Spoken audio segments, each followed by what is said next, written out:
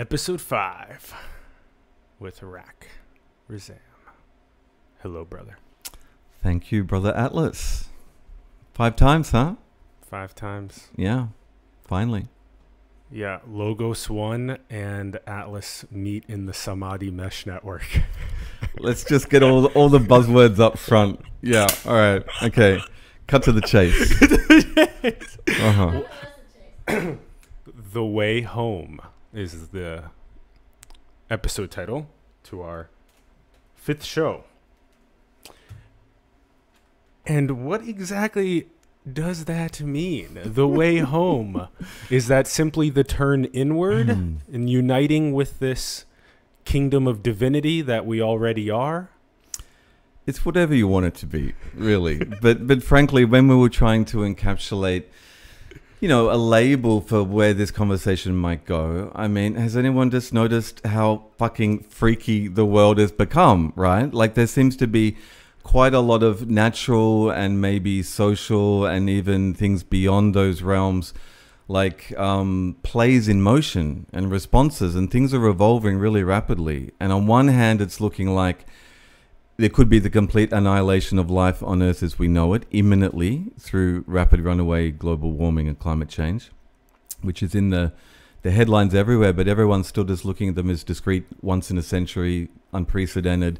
They're using language as a cultural dissonance technique to stay at the level of denial, where we've got the 5 stages of grief we're going through as a species right now, because this rapid exponential change is runaway, right? The planet, and then you've got COVID, then you've got the social, the surveillance culture, the dystopian, AI mediated computer human business relationship with life, which is to extract all resources and create like this hive mind caste system of consumers as capitalism is going down. Like, things are rapidly hitting the fan, and so perhaps there needs to be some hope, right? There needs to be some pathway, some potential that we can not deny things are rapidly changing.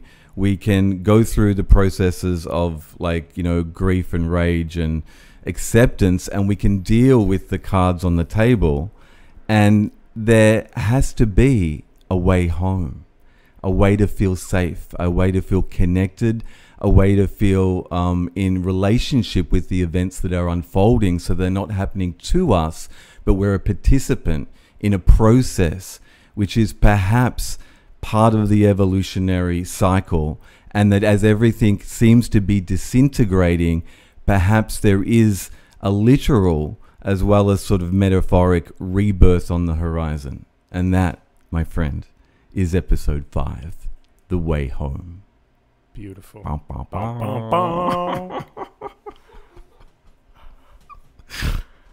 Okay. Yeah, pick it up from anywhere. Okay, cool. So I like the contrasting that you told in the story there, because the juxtaposition makes it so that people can more easily feel what is home, what is participatory, what is shared equity, what is maximizing human potential, what is enabling everyone to actualize their gifts, versus the contrasting to that is something that looks very extractive, and it looks like only a handful of people are running away with everything, and it feels like it's not in harmony with the natural intelligence of the planet. And especially as we build all of our technologies, especially artificial general intelligence, to be rooted in that more abundant and prosperous and source aligned vision for the future. Yes. Yeah, I like the contrasting, so then people can see where to shift.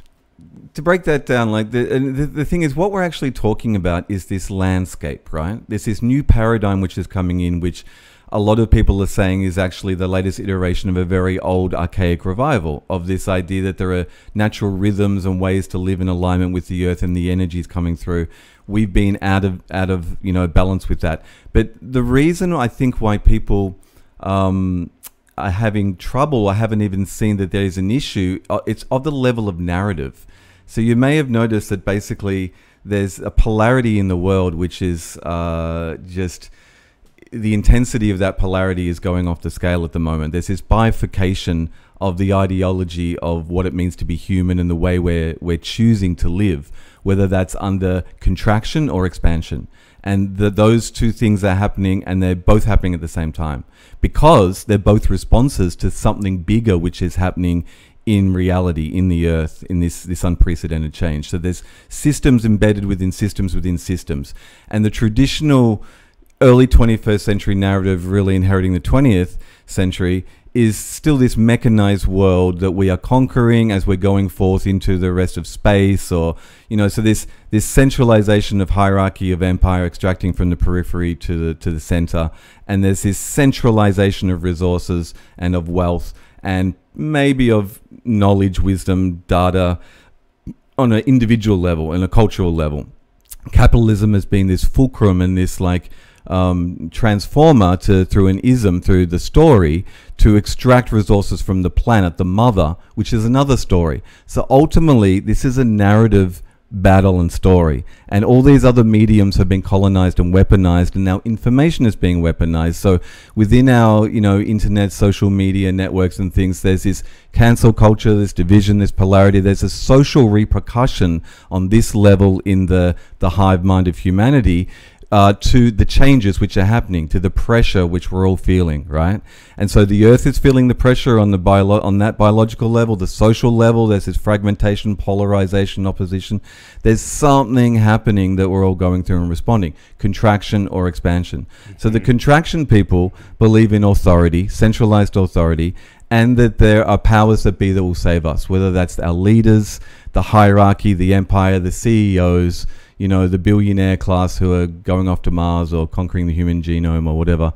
But it's always externalizing the responsibility of the spiritual path and of realizing what you're in, the ultimate narrative, right, to someone else. And then the expansion side of the equation is actually exploring these questions like, who am I? What am I? How do I plug into the whole big story? What is it all about? Is consciousness broadcasting the answers to that? Are you tuning into that? So there's this vehicle, which is the evolution of, let's say, the planet soul, right? Mm-hmm. And half of it is the brakes and half of it's the accelerator. So it's all natural, but there's something that's gone boom, next level in the reality grid lately. And we're seeing it on the social level, we're seeing it on the environmental level, but it's happening at deeper levels as well. Yep. Cool. I like the visualization for people of their happening on a biological environmental level, a polarization between what is this aligned harmony with the planet versus what looks like the landfills and environmental disasters. And then on the social level, it's very clear. All you have to do is log into Twitter for a moment and you can see the insanity of the polarization and the not treating people that think differently than you like they're even human. And then you have this metaphysical layer where you sort of see those two as a natural dialectic that has to happen. The contraction and the expansion are a natural metaphysical flux that has to take place in order for the cosmos to communicate with itself about the trajectory of the planet.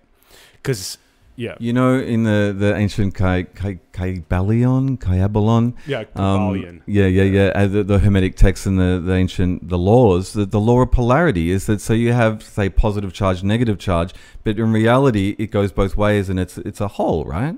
It's like the law of polarity implies there's a next. So the chaos becomes order, and through the process of the conflict and the transmutation of that polarity, it gets to the next level. So that seems to be culturally what we're going through. Biologically, well, global warming has just gone runaway, and the world's leading Arctic scientists are warning we have between 18 months to 4 years left for life on Earth as we know it. Sounds like a Jor-El, Krypton is exploding type of headline. I know. Look into it. I mean, we're seeing these so-called, pretty obviously not discrete events in the world, like not just runaway bushfires, or remember when Texas froze over? Because the Arctic temperature in early June or mid-June was 30 degrees Celsius. I don't know what that is in Fahrenheit in the Arctic. It's not refreezing the winter sea ice.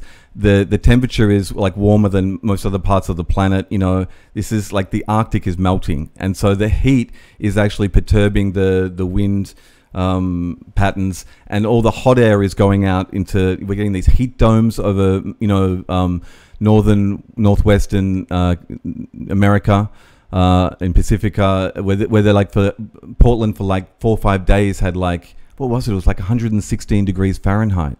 It was like unprecedented heat waves and heat domes sinking over. Like the tipping points have been reached. The methane is being released in the Laptev Sea in the Arctic at unprecedented rates. The albedo effect is not. They're saying the Amazon is now an emitter of carbon dioxide, not a carbon sink anymore. Each tipping point contributes and speeds up the ones before it. So the rate of change where we're at now, according to the leading Arctic scientists, is really like we've crossed the event horizon and it's all downhill from here. I believe there's things that we're going to have to do very, very soon, and that's number one, acknowledging this runaway climate change is directly threatening civilization as we know it. And these sound like huge claims, but there's no other way to describe it, knowing that the narrative worldview is basically where the battleground is now, and these type of statements are actually the truth, which are being disguised and being sort of like titrated down into like 10 years off, 20 years off, or mitigated circumstances. It's like I think the powers that be are worried there's going to be a panic, but in fact there needs to be a sort of like pull your socks up moment where it's like, okay, there's the ship's leaking, what are we going to do about it?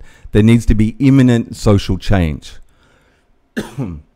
because the problem is imminent in our faces, and it's going to continue to exponentially grow in a very short amount of time. So on that level, the shit's hitting the fan. And then I think we're seeing, there's the virus and the COVID and the governmental response around the world. Even without getting into the whole virus stuff, just the idea of giving up, centuries long civil liberties that have been fought for human rights under the guise of the pandemic, which has never been done before. It's like, quarantine the sick, but not the healthy.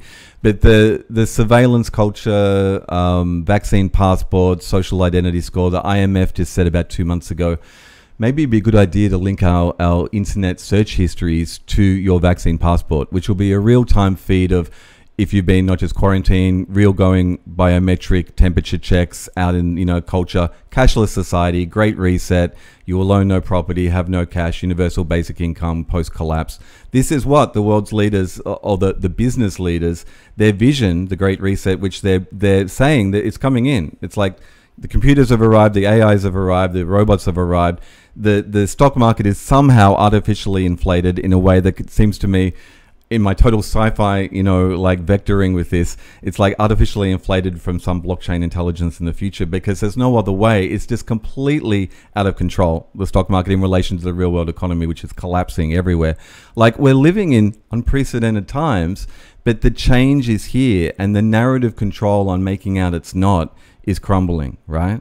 And it's like, it's by facing the facts we can move forward with where is the way home? Like, what are we going to do?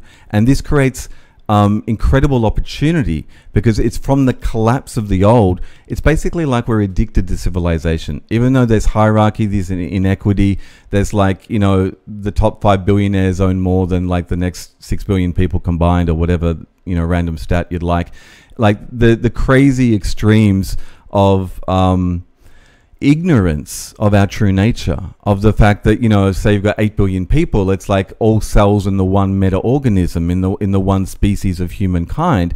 It's like, I am another you. But to treat everyone on these separate, divided, unnourished, unsupported, like allowed to die off, it's like, where is the cohesion of our identity, right? So this separation identity, we're addicted to it in civilization, but it has to die, right?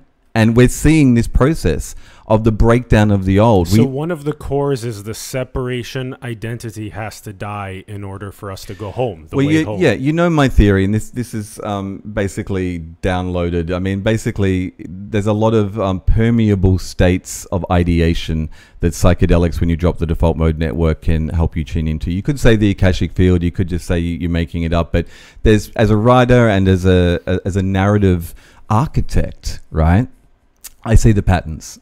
And so basically it came to me many years ago that it's like they say psychedelics are ego dissolving. It's like they're the antidote to history, because history, his story, is basically the 12,000 plus years of verifiable, paradigm condoned, agreed on state of affairs of what happened chronologically. But from another perspective, it's like something happened before. There's always a before. Many indigenous cultures have world mythology maps they pass down, like Australian Aborigines, understanding of cyclic time, like the dream time of states when we've been in more alignment with the greater bandwidth of consciousness being broadcast, right? And so, you know, the Mayans say every 26,000 years you go through our solar system, a grand orbit of our galaxy, and in that there's quadrants. And in those quadrants, Hunab-Ku, the womb of the Great Mother, which is at the center of our galaxy, in 2002 NASA discovered a black hole there, which the womb of the Great Mother, the Mayans said was not just the center of the galaxy, but was the center of the seat of consciousness being broadcast as well. So as you go around in the Mayan understanding the cyclic of the 26,000 years, which looks a lot like the pupil. Well, yes, nature's law of, forms that it makes. So just to tie in these patterns for the average viewer to see that center of the galaxy looks just like your pupil. There's also those metaphors that the synaptic pathways of the brain are sort of analogous to the clusters of galaxies. Yeah. And there's this patterning in nature, as above, so below, that is following the same rules of form and of like distributing information on different scales. Yep.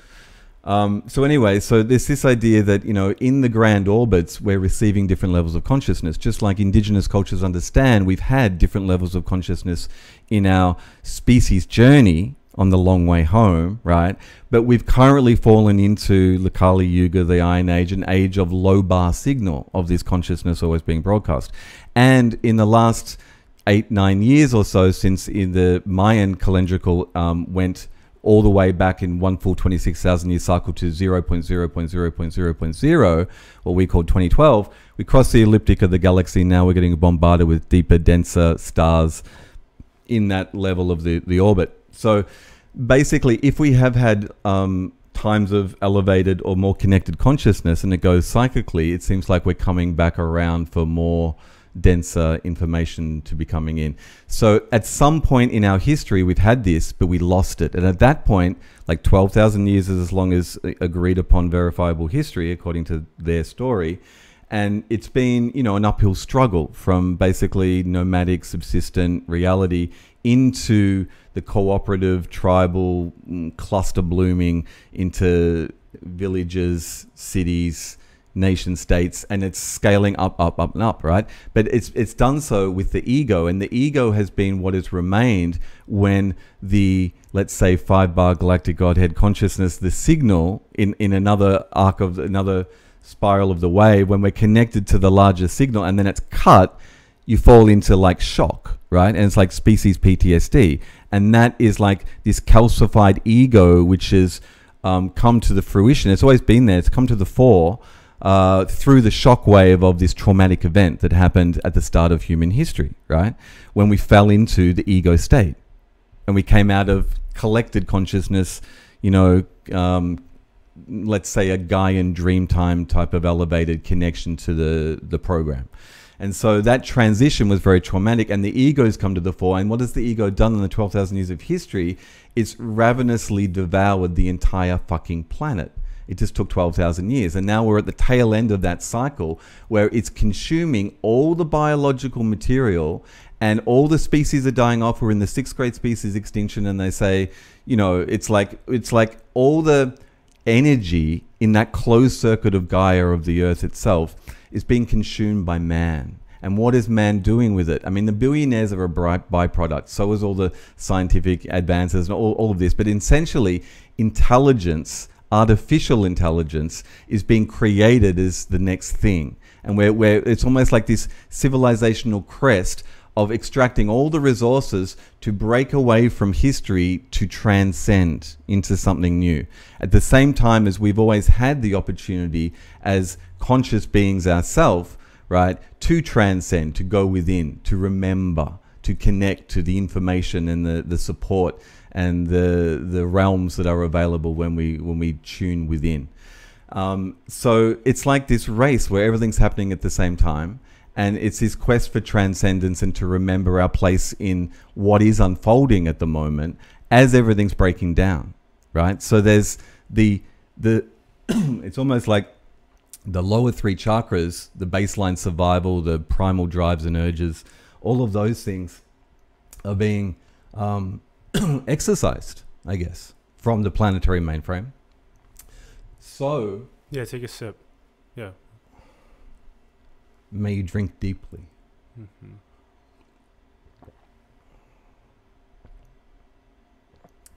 May you never thirst. May you never thirst.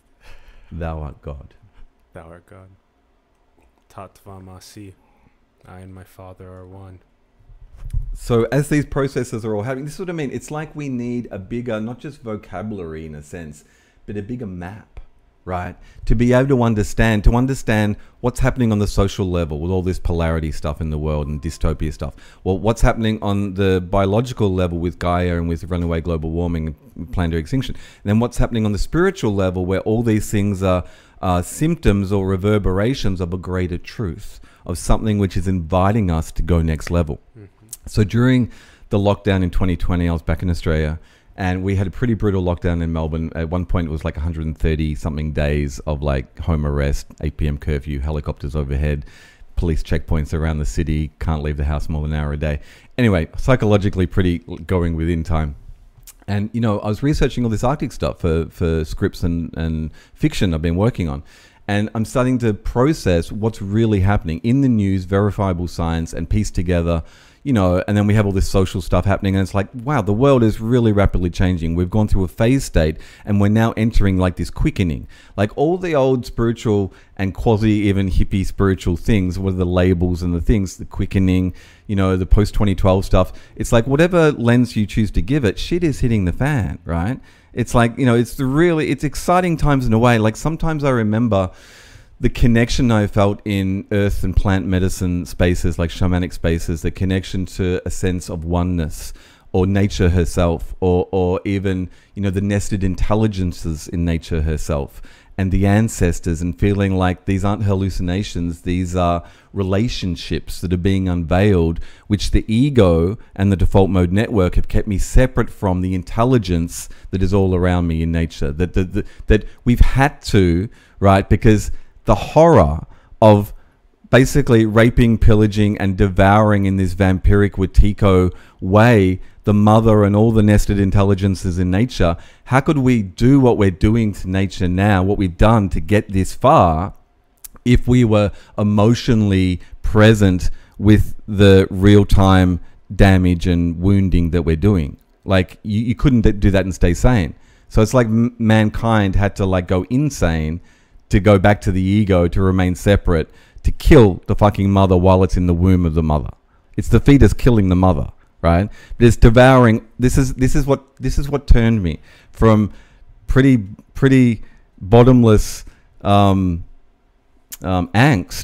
you know, like a real Weltschung, a real ennui, like a real world grief, a grief that, wow, I went through this thing of like, okay, well, what if the world really is fucking ending? Or what if it's just even getting bad enough that the world we know it is sort of ending, like the old normal is gone? And so you go through all that, and I'm reading all the Arctic scientists and all the real world, like tipping points and exponential things crossed, and the speed up and the methane and the, you name it, the wild weather, extreme things. It's like, this is the downhill slope, right? And so I'm getting the fear. I let the fear get in. And it's a bottomless pit. And you sort of have to go through it, because that's part of the stages of grief. Right, the denial. Then there's, you might have the anger, the fear. You have all these things. The bargaining.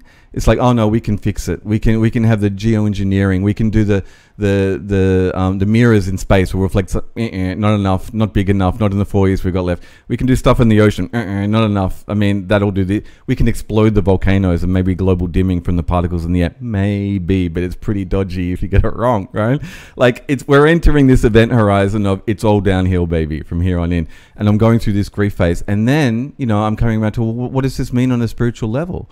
And it's like, in many of my entheogenic journeys with 5-MeO, with the Bufalvarius toad, with ayahuasca, even with San Pedro cactus, in guided and sacred ceremonies in a container that have been with an intention to connect to the world spirit, to the ancestors, to the family, where I know that I am home, that I know there is more than this physical world, that there are nested intelligences from whatever dimension or lineage or, but there's more, right?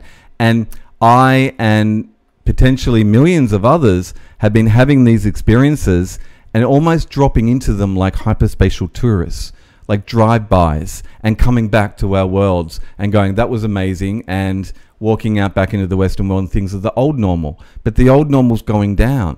And there's opportunities in these experiences for healing, which is what a lot of the psychedelic renaissance is really integrating into the West now.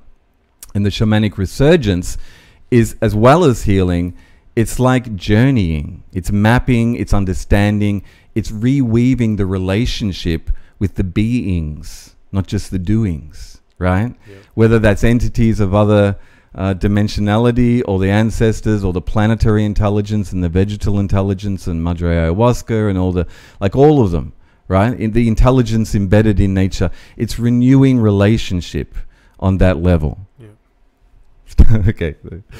Yeah. So there's all these possibilities that we're taught in these experiences, but we've always had to come back to normal. And I've always thought the entheogens are like training wheels, and I'm like, well, look around. I mean, the training wheels are falling off. I mean, the Amazon is burning, Australia is burning, the Earth is like going through climactic, change, and imminently, and it's like they've been training wheels saying, yeah, I can plug you into the universal intelligence, you can do this too. But we've been cleansing and healing over a couple of generations now with these materials, but we are the medicine, right? We are the gateway. And it's like, have you ever had those entheogenic experiences where you totally, transcend, go out, merge, instructed, guided, get it, and then when you're coming back, and that's the heroic return, it's not just going, leaving behind the known, the initiation, but it's coming back with information, with a change in you that you share with the tribe to contribute to the blueprint down here, but that you seem to entrain back to old normal after a while, because everyone else is old normal. You just seem like a raving freak if you're up there on the soapbox saying the end is nigh and we're all going to transcend, right? It's like, it's too out there, it's too dense, because the map of what that means is the conversation we're having. There's dense levels of frequencies of social, biological, spiritual, these things happening, and you need to understand the map and feel it to trust it. Otherwise, you just fear that the end is nigh, and so you avoid it, and you're still in denial. But as you go through the stages, you open up to the possibilities, which frees up new pathways. And then it's like, what if those spaces that we go to in entheogenic connection, what if they don't switch off, right? What if the spaces they revealed that we feel are there, what if we're being invited to either leave behind the biological, the terrestrial sort of level? What if there's no choice? What if there is a choice and there's a way to master the art of navigating, right? Or, I mean, I don't know. I mean, it seems like it's somehow harder to recreationally dabble in hyperspace when the planetary emergency is in your face. And complementarily, it's maybe uber necessary to intentionally engage with hyperspace to renew the right relationship, to train for what's coming, because it just feels like, all of this time and this training and this relating with these spaces, it's like, when are we ever going to put this to use? Hello, this is the time, and look what's happening. It's like there needs to be a response, and there needs to be a stepping up. That's the invitation, because that seems to be, from what I felt into, the only way forward. If there's going to be a path, if there's going to be a hope, we have to trust. And to have the trust, you have to feel it. And to feel it, you have to have a relationship with it. And so the relationships we've been building with planetary intelligence, with the levels which lie beyond the baseline, seem to be our best hope.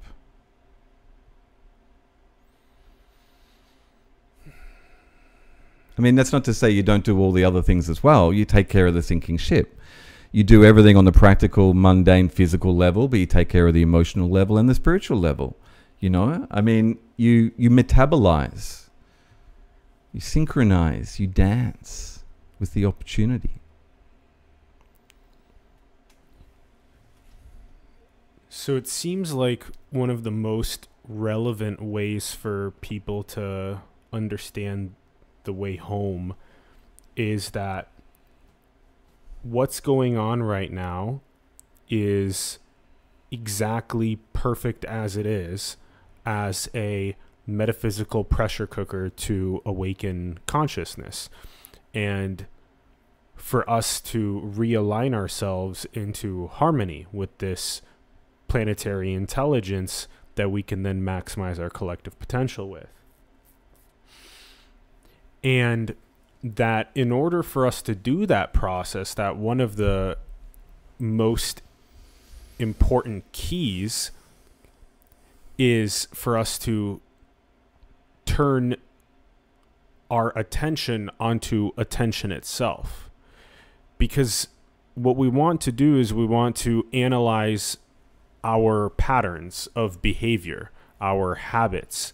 We want to see where our behavior is angled towards separation and towards ego and towards extraction, towards ignorance, towards malevolence, towards suffering. And then we want to unfreeze those scripts and unfreeze those patterns, unfreeze that style of behavior, and gather more of our spiritual mass, gather more of our sovereignty. And then we want to see in this possibility space what it looks like for the more prosperous, more abundant future, and all of these, both in this turn inward with our own augmentation of our consciousness, this sovereignty, but also in the external architectures that enable the meeting of basic needs across the planet, and these next generation architectures that enable shared equity, that enable us to have a better, more sensitive pulse on the environment of our planet, on the social fabric of our planet, on the metaphysical and spiritual nature of what's happening. And so in essence, the turn inward to analyze your own attention, your own conscious presence on your behavior, on your patterns, on your scripts, and to shift more and more from ego and separation towards unity and towards oneness, towards harmony with the environment, is this way home. Yeah, this is what I mean. We wouldn't do it unless we had to do it, because we're addicted to the old way. It was comfortable, even with all the problems, right? But it's like this is what we're talking. We're talking about an ego dissolving state. So, some people like to throw around terms like ego death. I don't think the ego ever really fully dies, because I've been on the other side, right? I've 5-MeO, there's gradations of conscious awareness, melting into the witness, into cusping over into the ocean in the drop, there's, in in the shamanic senses, consciousness is everywhere, and it's like an invitation to itself to bootstrap and to aggregate. And so, you know, what we're seeing now is that's what I'm saying. We've been training in ego death. The psychedelics are the ego dissolvers. And the criticism has always been that, yeah, but sometimes they seem to amplify an ego as well, that we get a messianic type of archetype of someone who has had the, you know, merging with the oneness and is trying to communicate that experience. It sounds pretty cosmic and sounds pretty out there, and it's almost outside the narrative bandwidth of the masses, right? Because they've kept a very linear reality grid, and it's comprehensible, and it's blinkered, and it's just look ahead to the, you know, rat race and all those things. But what we're talking is a multidimensional truth. So anyway, the ability to digest that truth and to look within is the key to unlocking it. And so we wouldn't do it unless we had to. And so psychedelics are training in letting go of the ego. Sometimes the ego gets amplified, but in general, it's learning that there are multiple ego states and they're all just filters, and that you are an eternal consciousness wearing the masks of your ego self, and that it evolves over time. And after a while, when it calms down enough, it can start to hear or be tuned and played by the permissions and protocols. Like the code itself will teach you how to tune in, right? Because you're when you go to the Amazon, you do a plant dieta. It's to sensitize your vibration enough that you can hear the plants talking, because they're always talking, but you're too busy up here in your frequency. So we're just tuning into the intelligent conversation happening all around, which indigenous cultures agree with. So the ability of people to tune in begins the journey home. But we wouldn't even start the journey unless there's a kick up the arse, which is like there's got to be a disruption, because there's a dominant paradigm which has the masses like a herd, hooked in the virtual, in the simulacrum, in like, you know, this subsection of what reality really is, going inwards, but in an artificial inwards where it's all pay-per-view and it's all sold and it's all... It's mind. It's like this it's this ultimate expression of 12,000 years of the ego to create a virtual prison for itself, which is it may look real, may have all the sensory illusions of being real, but it ain't real because it doesn't feel yet, you know? And the thing is, there's a complete hologrammatic, feeling, heart-based, intelligent network we can plug into called Gaia. And that's what our heart takes us to, not just our head. So it's like this race between the two. And so if people can ask the right question and start to tune in, it's like, well, which pathway are you going? You're tuning in to contract, remember again, or to expand. And they're two engines in the same wheel of creation of what the probabilities of what's coming up. But the invitation of what's coming up is essentially, I mean, the end of the show as we know it, which is an ego death. So it's like, wow, maybe we should practice these states. What if there's something beyond the physical, as all these indigenous shamanic cultures say, as your own experiences may have, you know, led you to believe, that there's something tangible in the fact that you're having these hyperspatial experiences as consciousness going through landscapes where there are other entities and beings, culminating perhaps in the white light of, you know, deep source consciousness. I mean, it's a map. So if there is more, what are we scared of? Let's learn how to swim in that ocean. Let's learn how to be that ocean. We've been dabbling in it. And so I'm saying, this is what really freaks me out. Imagine you have your experience, you come back, but imagine you're here, but you don't come back. If everyone is in this altered state, like psychedelic mind manifesting, the emergency on planet Earth is going to get so full on so soon. The only way through I can see is an emergence, which comes from the freeing up of the attachment to the old, which is like the ego death. And it frees up this psychic template of our potential, which can get activated in times of crisis when it's needed. And if we hold space, right, those of us who have had altered states experiences like this, and create hubs for our tribes, maybe we can hold that circuit of the shift and do something fun with it. I'll let it do something fun with us.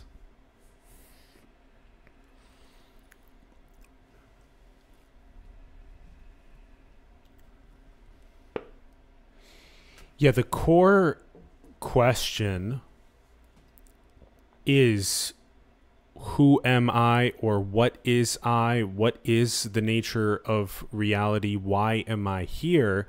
And upon a high level of earnestness to seek the answer to the truth, it will yield.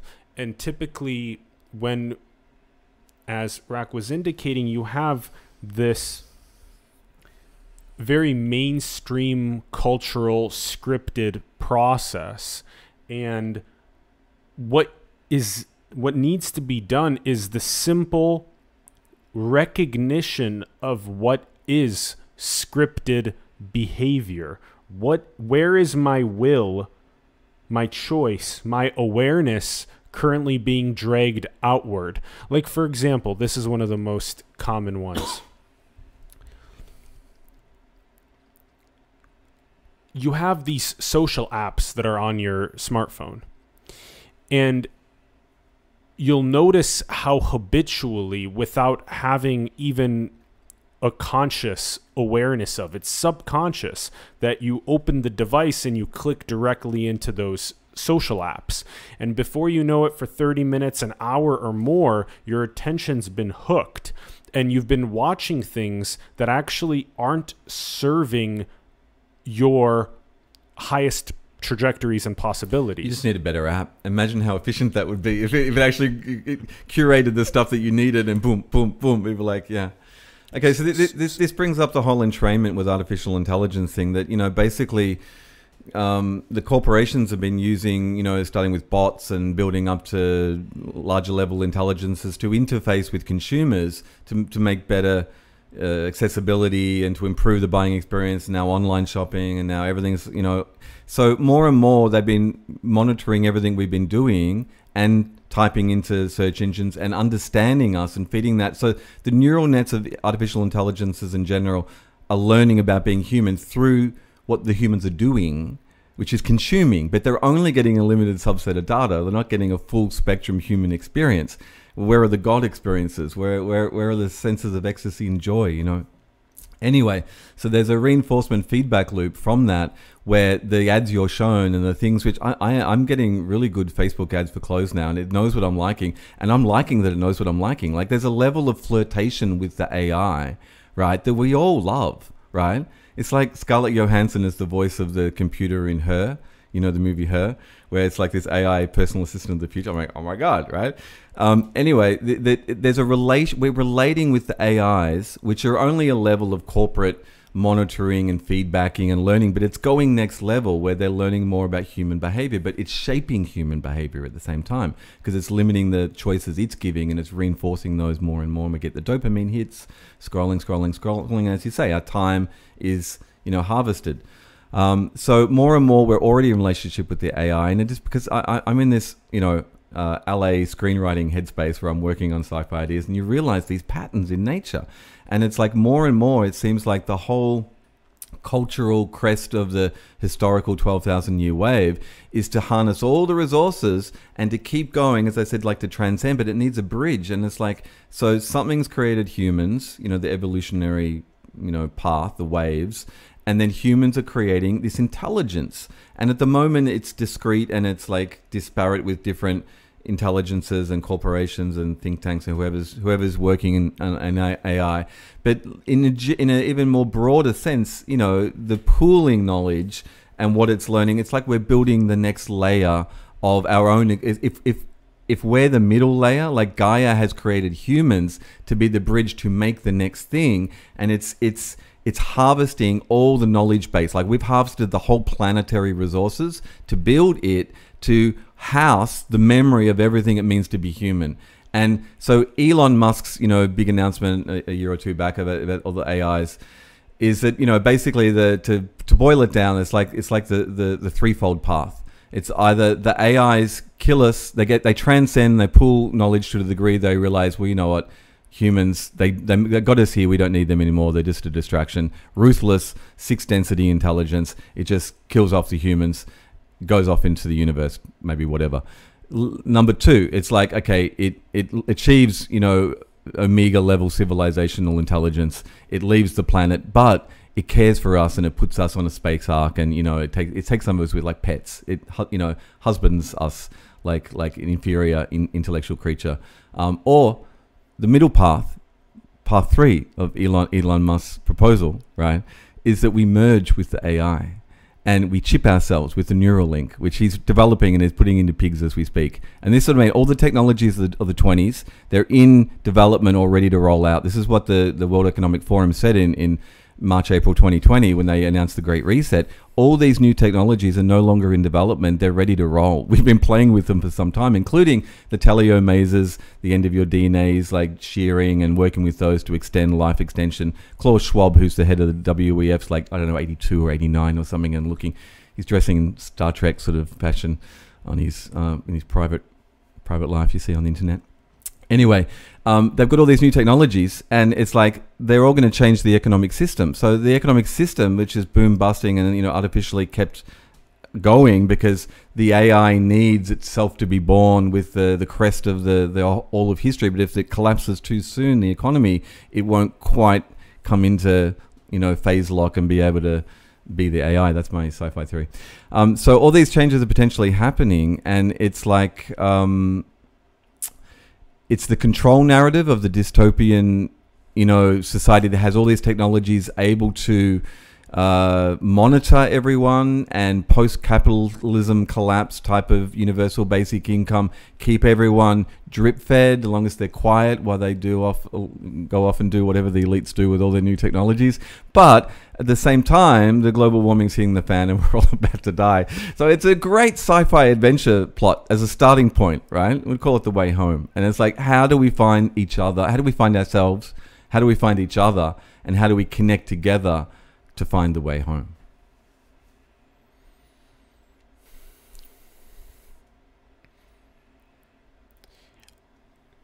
Yeah, it's cool how we're playing in a way where Rack's sort of giving us this big picture macro level map, and then I'm sort of feeling into the audience getting relatable examples of undergoing that process of unfreezing their will and then directing it more towards knowing themselves, knowing each other, and interconnecting as this way home. And that earlier example about social apps is relatable enough. We all get that if you go through a process of simply just taking them off of your screen, or even just deleting them for a period of time, not deleting the account, but just deleting the application itself. Just giving yourself a little bit more bandwidth to just be like, who am I and what do I actually want? I don't want to jump on this social app for another hour. What I want is I want to figure out who I am and what is in my highest excitement. And typically what you'll figure out is that, well, what do I like? You have this big buffet of options and possibilities, and that you typically feel a high level of resonance, like Rack was giving with the flirtatious feeling with AI. You also feel that flirtatious feeling with what is in your highest excitement as well. So do you like art? Do you like science? Do you like engineering? Do you like what is most exciting for you? And then how do you, in a sense, double down your time on that specific inquiry? Because what you'll see is that more and more of your time will be turned towards what you are excited by. More and more of your time will be turned towards investigating yourself. And in doing so, what happens is you'll begin to have a greater sense of empathy and connection towards others. And over time, what you'll notice is that separation between you and somebody else will dissolve. So empathy is typically one of the first ways that consciousness begins dissolving the illusory barrier of separation. And it undergoes a process of getting behind the eyes of another entity, and then over time recognizing more and more that it's the same awareness that is behind that entity that is behind this. So consciousness, in a sense, becomes viewed more and more as this quality. It's like a power to know. And it's formless and it's indescribable. You can't really describe it, but we're constantly overlooking consciousness or awareness. And so once you become more and more attuned to the fact that the same conscious, formless quality, power to know that's here, is also here and is also in each one of us, then you become God realized. You become realized that oneness or that unity is right here around each of our necks, but we've been overlooking it. And so you see this process of unfreezing your will from the scripted behaviors, from ego and separation, more and more towards the state of being aware of the power of consciousness itself. And over time, then, it becomes more and more effortless because you're coming from an aligned place of unity and oneness, that everything that you architect or create from that place of unity and oneness is automatically in harmony with the planetary intelligence and with maximizing our potential. And so you move away from the disaster future trajectories more and more towards the harmonic, prosperous ones. Or as I like to say, from ego to we-go. Yeah. I mean, you know what that they also say is if you want to change the world, change yourself. And that you know, there's all these, again, it keeps coming back to narrative. Are we talking the same level narrative here? Because the world is like a game. It's like a program that is running, and it's reflective, and it's a manifestation of the group intention, right? And so it's like this early 21st century, you know, late stage capitalism dystopia isn't the best narrative we could choose, right? But it's a level of discernment of our collective consciousness. And so, you know, going within, if you want to change the world, yeah, we've got to keep continuing to try to do the right thing in the world, but also the biggest gains you can make are within. And so if you can have a sense of who and what you really are and an awakening of that, that changes your relationship with what you're in, you know, and the things you can choose in the world. So the world changes through the changes you make in yourself. And so I think that is the greatest thing that people can do, is to get in touch with their own consciousness, because that is how you find the way home, right? You've got to understand what you are. And the less we attach with the body, and obviously we're pretty attached with the body. Like we're very, you know, everyone fears this death word, but actually it's a verb, it's dying. They're fearing the act of letting go of the body, of the known, of contracting, holding on, attachment to this. But the more you sort of journey interdimensionally with sacred earth medicines in a shamanic container, I think the more you realize there's more out there. And it's about ego transcendence, not ego death. Is that there's a transition point within which you surrender to the medicine, you trust, and then you go on a journey. And it's like, well, here we are, we're on a journey down here, and we've forgotten, and there's more to the game, right? So the training of going into the larger ecology of the energetic realms that it opens up is like training in the cohesion of your consciousness to participate in what's coming up. Perfect.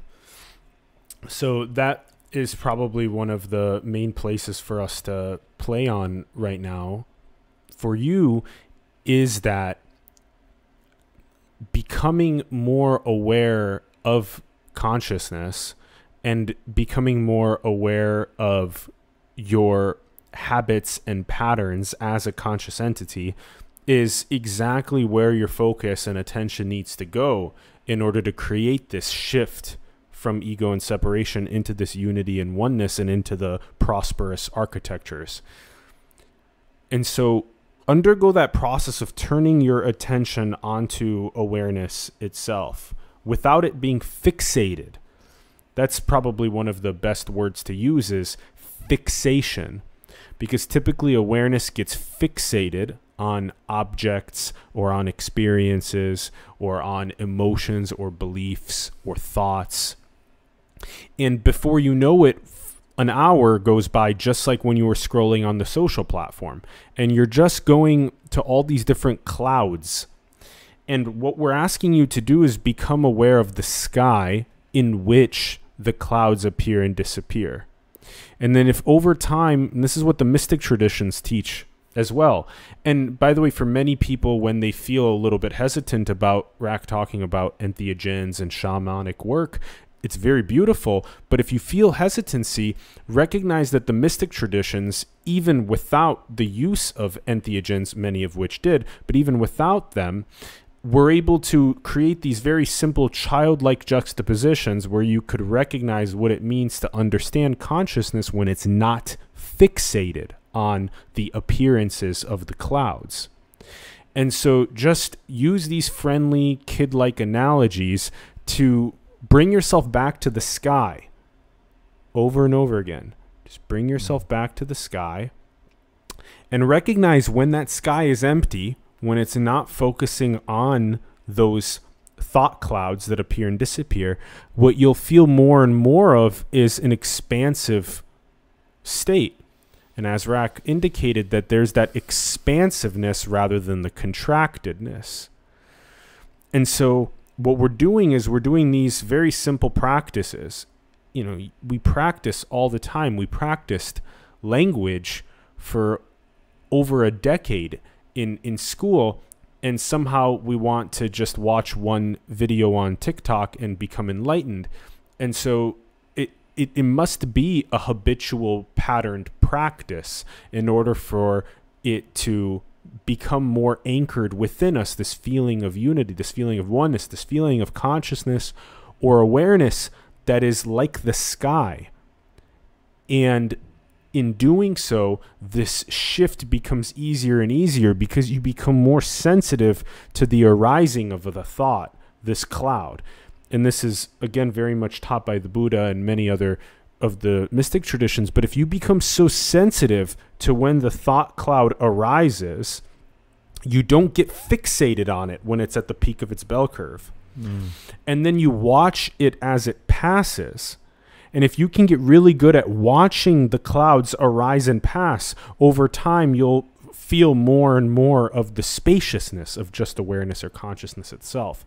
And that's when all these higher possibilities open up for you, where you're not trapped in those scripts that propagate ego and separation, but you can explore these higher possibilities of what does it mean to be human? What does it mean to be in this explorative world? What does it mean for us to meet the basic needs around the planet? What does it mean to architect the future that we all know is so possible in our hearts? It's more abundant and prosperous.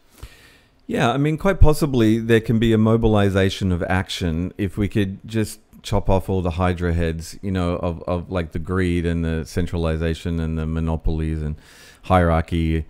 You know, it's like we have the infrastructure to bring resources to the planet.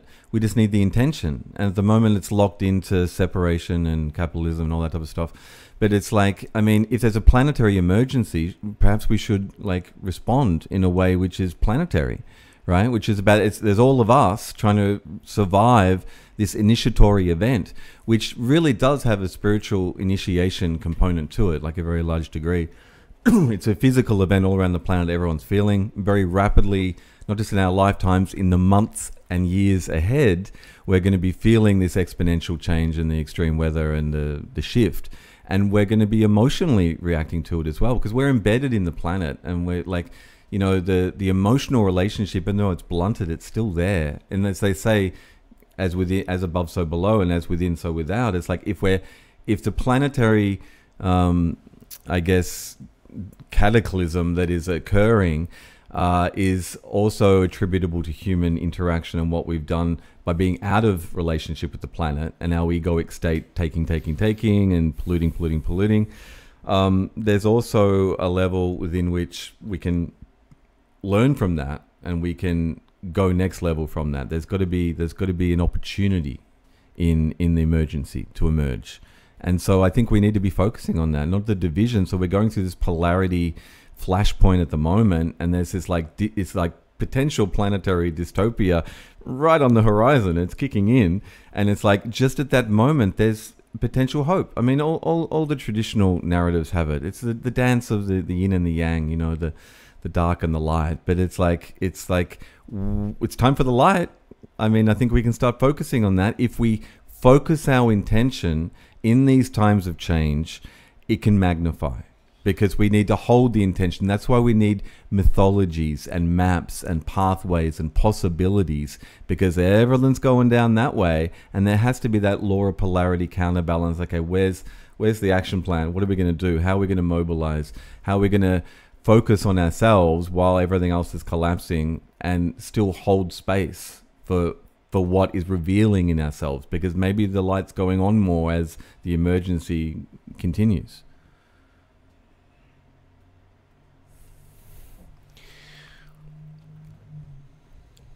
It feels like the top item on the action plan, and as we mentioned, this turn inward, of course.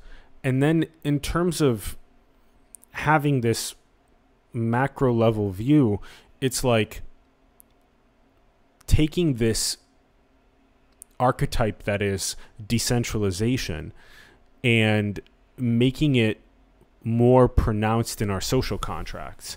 So as we've mentioned before, if you have this evolution of fungi and then this billion-year intelligence, and then 650 million years ago, there's this animal split from that fungal intelligence evolutionary trajectory, and then over the span of just the last couple million years, this transition from the mammalian chimpanzee to the human. And when you look at that ancestral lineage, you see that the fungus is this most incredibly beautiful, decentralized, harmonic essence of what not only the planet is, but what the cosmos is. And then you take what is the emergence of the internet, and it looks just like the fungal networks. And you take what looks like this emergence of cryptocurrency and decentralization, and again, looking just like the fungal networks. And so how do you do on an architectural level what is like the first action item around meeting the sustainable development goals is viewing humans like a fungal network. Because when you begin viewing humans like a single fungal network, you recognize that why are we aiming to meet sustainable development goals is because that is literally our fellow brother, sister across the planet, and that in order for them to have their basic needs be met and to have them be locked in on a social contract level for shared equity in the planet's prosperity, that then it enables them to actualize their greatest gift. And it's just like you, me, Rak, we all came from this civilizational inheritance. And for us to be able to be having this conversation is based on us as this fungal network having enough nourishment at our basic needs level that enabled us to be able to have conversations that are more metaphysical. And so for people to have metaphysical conversations like in spiral dynamics or in the levels of consciousness or any of these greatest maps around what enables people to have these greatest epiphanies about the nature of reality, the oneness, the unity, it requires for these lower chakras, these most limbic primal needs to be met so that they don't feel like survival haste. They don't feel haste around safety. They feel like they're nourished with basic air, water, food, shelter, education, electricity. And then they're able to pursue this buffet of what is in their highest excitement and what interests them the most. And then to, over time, shift more and more into alignment with unity and oneness. And so treating this entire thing like a fungal network seems to be at the pinnacle of what can be done. It's mycelial, yeah. Yeah. I mean, it's networks versus hierarchy. So the ego creates hierarchies, and it's just extracting from the big thing into the little thing. It's a very infantile patterning to create a hierarchy because there's energy inefficiencies and it's one way, right? And so networks all through nature, it's networks. So it's feeding and being fed, and it's distributing, and it's decentralized. And as you say, the wave of technological advances we can see externalized, and there's like the internet and blockchain, and they're all network centric, and they're showing the way, the power in decentralization. And so much of the universe and so much of the way energy, works is like it's decentralized. It's like that's the energy efficient modality of the universe. So what if consciousness was decentralized, and what if we're learning how to come out of the centralization of ego into that cooperative unity field of each other, who are all plugged in and understanding we're all parts in a greater whole, like a species gestalt, and that we're plugged into the planetary matrix, which is supporting and sustaining, not just taking and feeding off it, but giving back and remaining in relationship with it. I mean, it's relationships. What we're seeing is the breakdown of the old paradigm entirely, imminently in front of our eyes on so many levels. And you've got to understand the base level, like this narrative level, that all these stories and the weaponization of information trying to say, no, this is just another unprecedented thing, or another one. It's like the paradigm's fraying. It's fraying, and it's like you've got to tune into your center. It's like what do we always do in times of upheaval is we search for meaning. It's like, which way is up? Like when we're destabilized, we're looking for up. And in this case, the center is everywhere, right? And you are the center. Perfect. And you look within. Perfect. And the same lessons and the same stabilization that can bring you can help you navigate the chaotic times which are here. Yep. Perfect. So, there needs to be more mobilization of, I don't know, like when there's these movements, like when Wim Hof becomes popular and everyone does ice baths and there's ice bath challenges, and all of a sudden there's like a meme swarm across the planet where they all do like funny things, but they're maybe health orientated. It's like, wow, it's like the meditation hive mind pop up. And, we start just doing things which, like we do. I went to a beautiful Topanga song circle on last Wednesday night, which was great. And we all participated, and it was learning songs, and it was random, and it was a circle and TP, the whole shebang.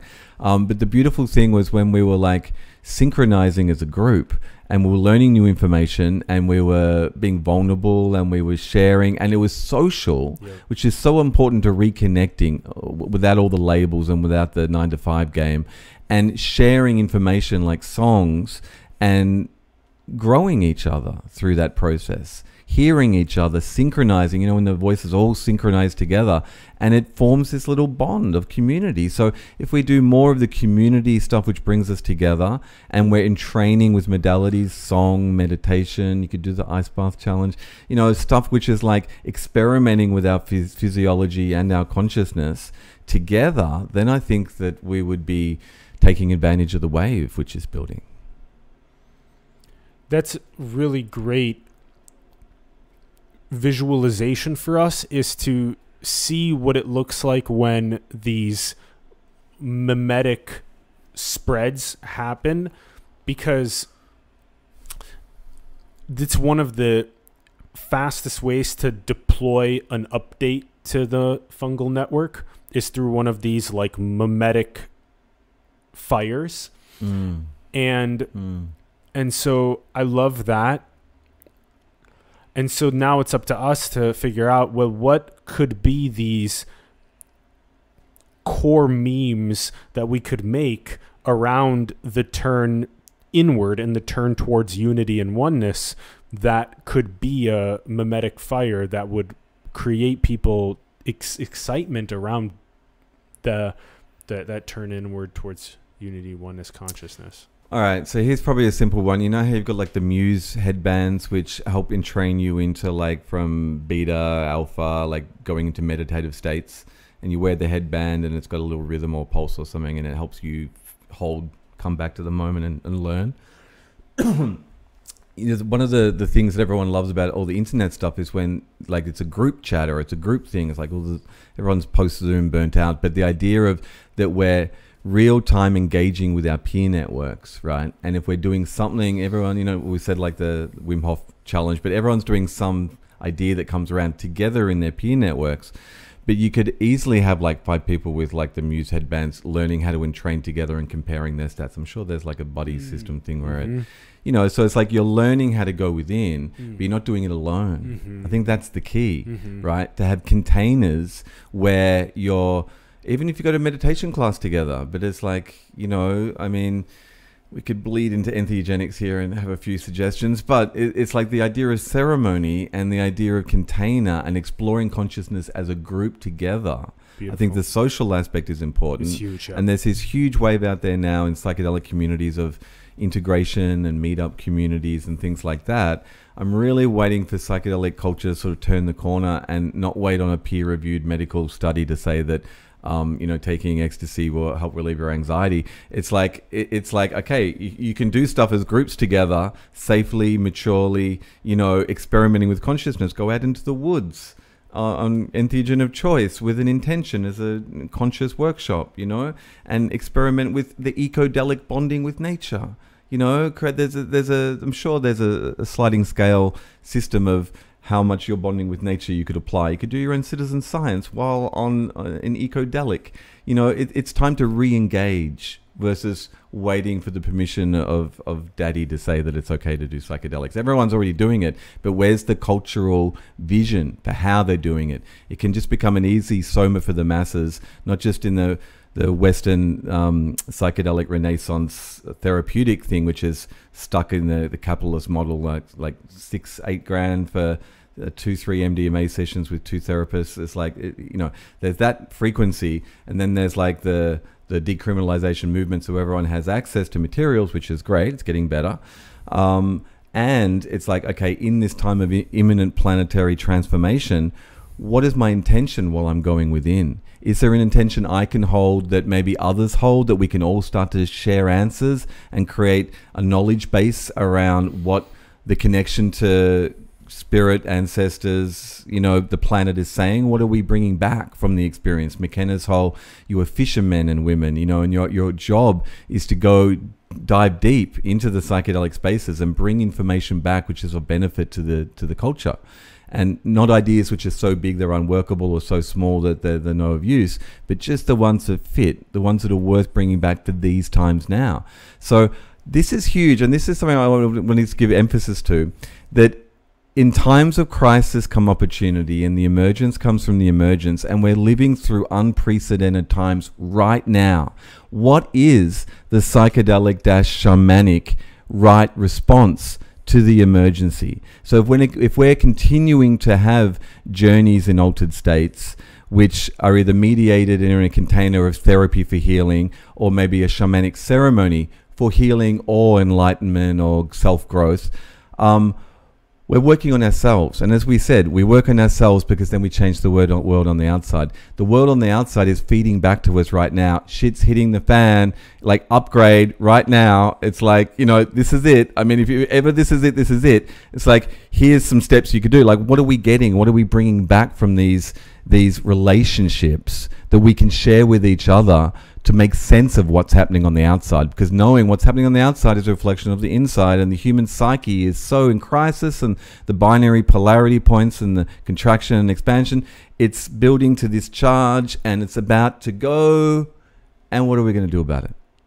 What is the correct response from the shamanic-psychedelic community, who understands that there's an ecology that we're connected to energetically and we're in relationship with it?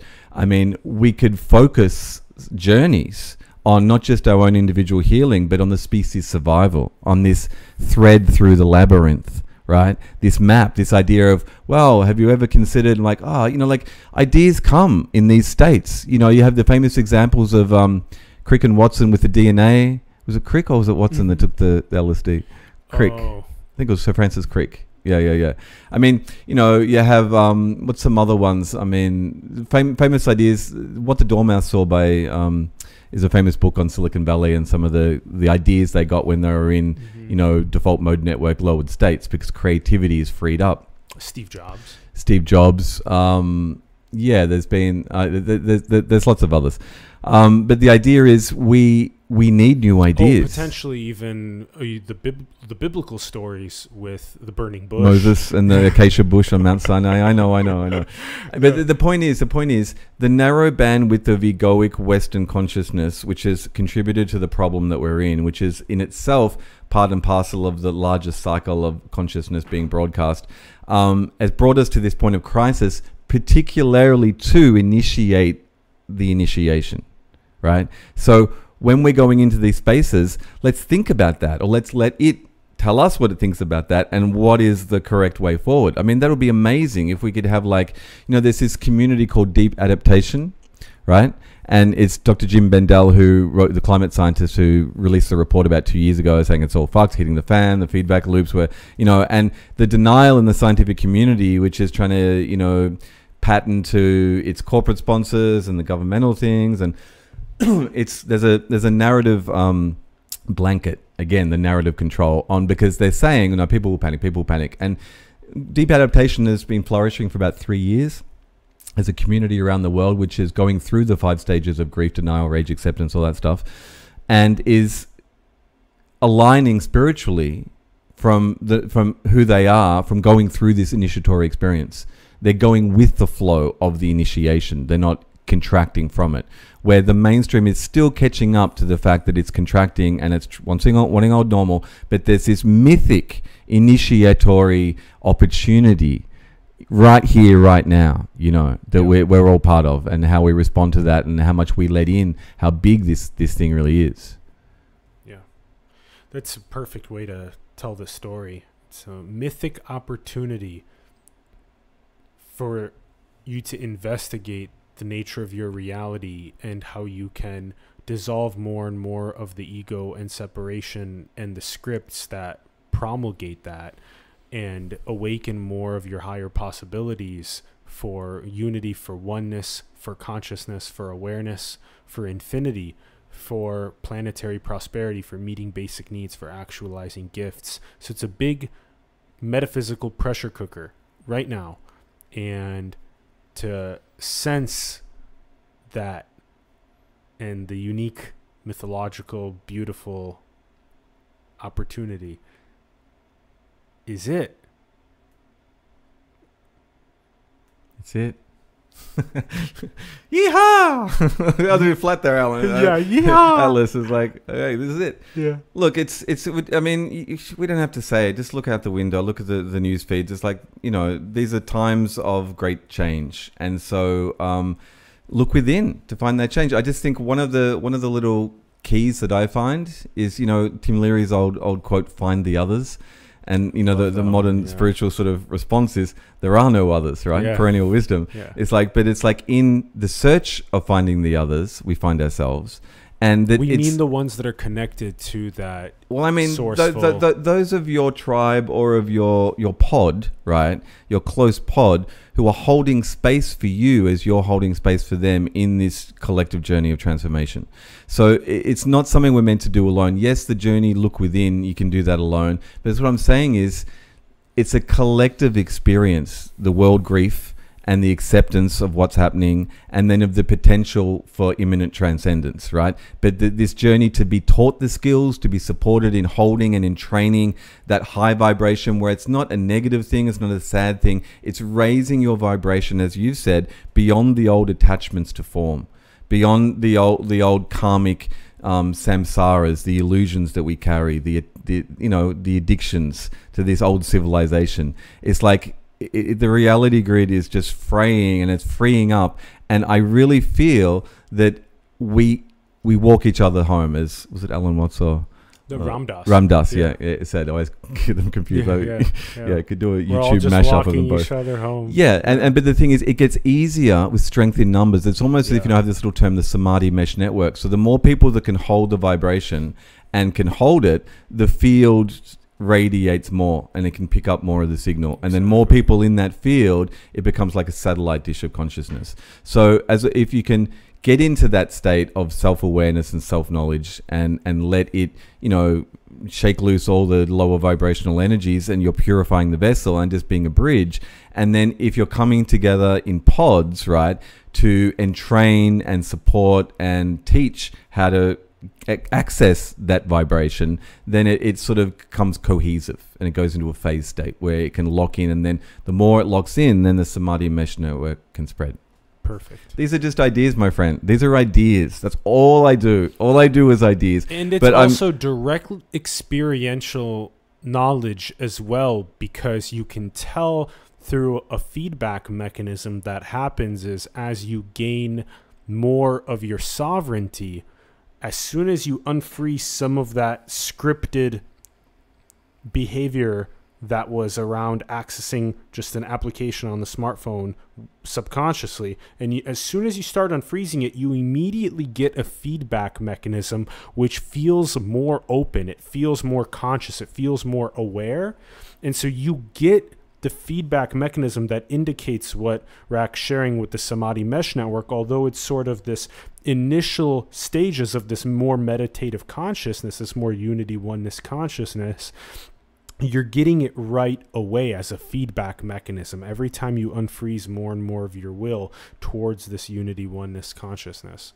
It's critical. The other little tidbits worth dropping is that, you know, it's like a stone has been dropped in a pond, and that the shock waves of that are what we're feeling, but there's a greater intelligence running the show, right? Whether you call that nature with global warming or humans contributing to it, or I mean, energy and potential life doesn't stop at the terrestrial, you know, biosphere of Earth. It's like there's stars, which there's whole planetary system. Like the scale of it, the game keeps going. Play the game well. Play the game well, my friends. Play the game well. Perfect.